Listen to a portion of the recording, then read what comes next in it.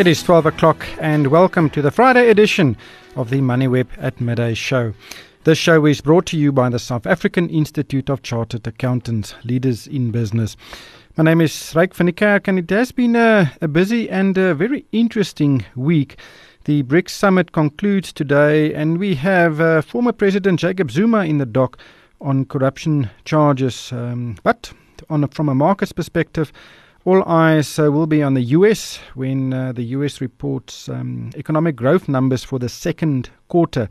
The expectation is for growth of around 4.3% quarter on quarter, which is more than double the growth of 2% that was reported in the first quarter. On the corporate front, it's a bit quiet. Naspers' CEO Bob van Dijk, however, said in an interview that Naspers is considering the listing of some of its businesses outside South Africa to reduce its overall size. Some interesting comments there, and I'll speak to Chantel Marx, Head of Research at FNB Wealth and Investments in a minute about these and other stories. But first, let's look at the markets. The JSE All Share is trading 0.7% higher and is currently at 57,155 points. Resources has a strong day, up 1.97%, nearly 2% there. Industrials up 0.45%, whilst financials are trading up nearly 0.33%.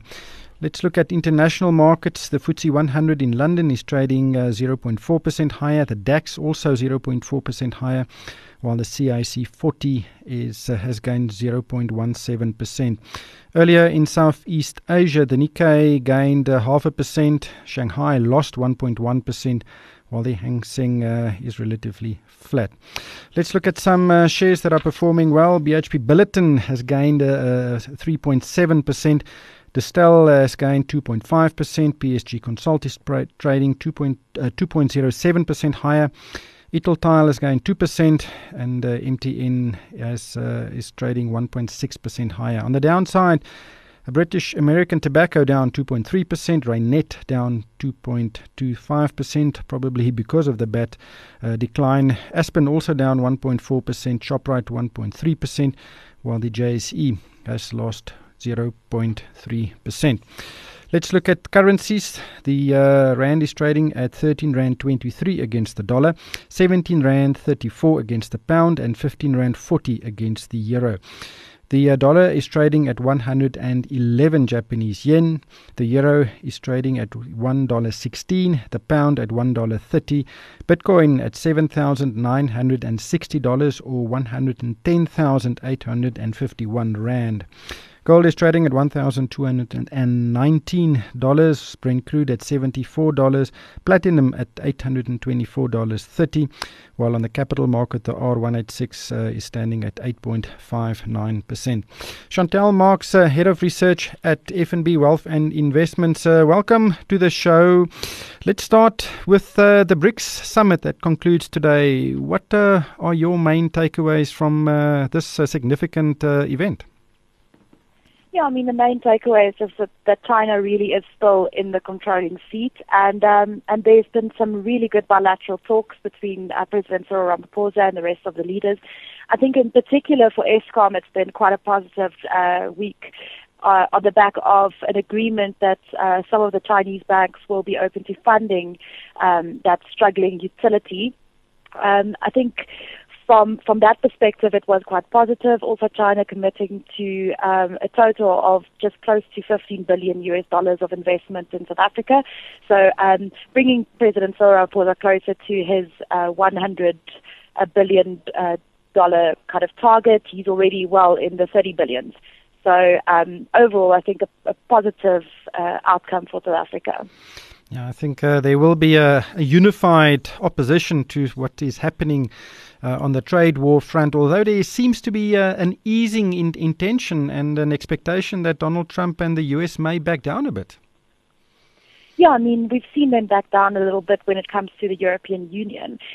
They kind of came together this week and just decided to sit around the table again and suspend any sort of protectionist policy prior to more discussion. And I think the idea generally across the world and across markets are that he might be willing to do the same with China, although it's a little bit more politically sensitive. It does show that he is willing to actually talk to some of these trading partners. The market, we have had 2 relatively good days on the market, but it seems a bit directionless. We're virtually flat for the week so far. Yeah, I mean, the rebound over the last 2 days, just kind of erasing losses early in the week and late last week, and it really is all about sentiment, and it's all about the trade war story. I think later this afternoon we might get a definitive direction once the GDP data out of the US comes out. If that is if it's positive and strong, and the kind of general belief in the market is that the US will continue growing strongly for some time, we should see the market quite supportive. If there's any sort of disappointment on that number, you might see a sell-off in world markets, and the JSE won't be unaffected. But the expectation is 4.3%. Growth for the world's largest economy of 4.3% is actually it's a very high number. Yeah, I mean it's massive for the US. It's coming off a less than. I mean the base isn't as undemanding as it was 5 years ago, but still, I mean last year we were still seeing kind of 2% growth more or less out of the US. But this isn't going to be an exceptionally strong number. I'm not actually sure what exactly is driving it, but certainly from a corporate earnings perspective, tax breaks have really driven earnings in corporate America, and it might have something to do with this as well. Yeah, several reports state that the higher expectation, or the 4.3% expectation, flows from the higher private consumption due to the strong jobs growth in the US, as well as the increased government spending. But, you know, how much of this can you attribute to Trump and how much to his predecessor? Well, I mean, economic cycles are quite interesting, and it's always funny to see the new president come in on kind of an economic upswing, and kind of praising themselves for any sort of fast growth that emerges from work that's been done in previous. Actually, by previous administrations. If you look at the Obama administration, came in right at the dip of, or quite kind of in the middle of the economic crisis in 2007, 2008, and a lot of work had to be done to rebuild that economy and to rebuild the base from which you are getting this really strong growth.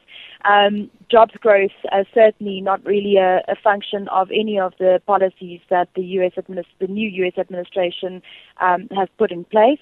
And if that is the reason for strong economic growth, my sense is that it has more to do with what the previous administration did. But I might also just be a little bit biased.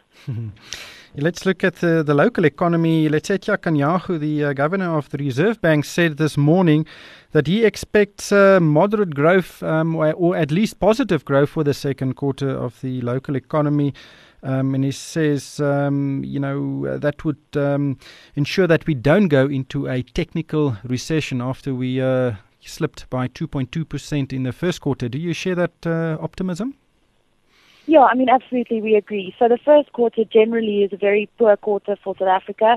We have in November, you have quite high consumption expenditure coming through from Black Friday. December, of course, you've got festive season trading, really supporting that number. So there's a lot of consumption expenditure in the fourth quarter.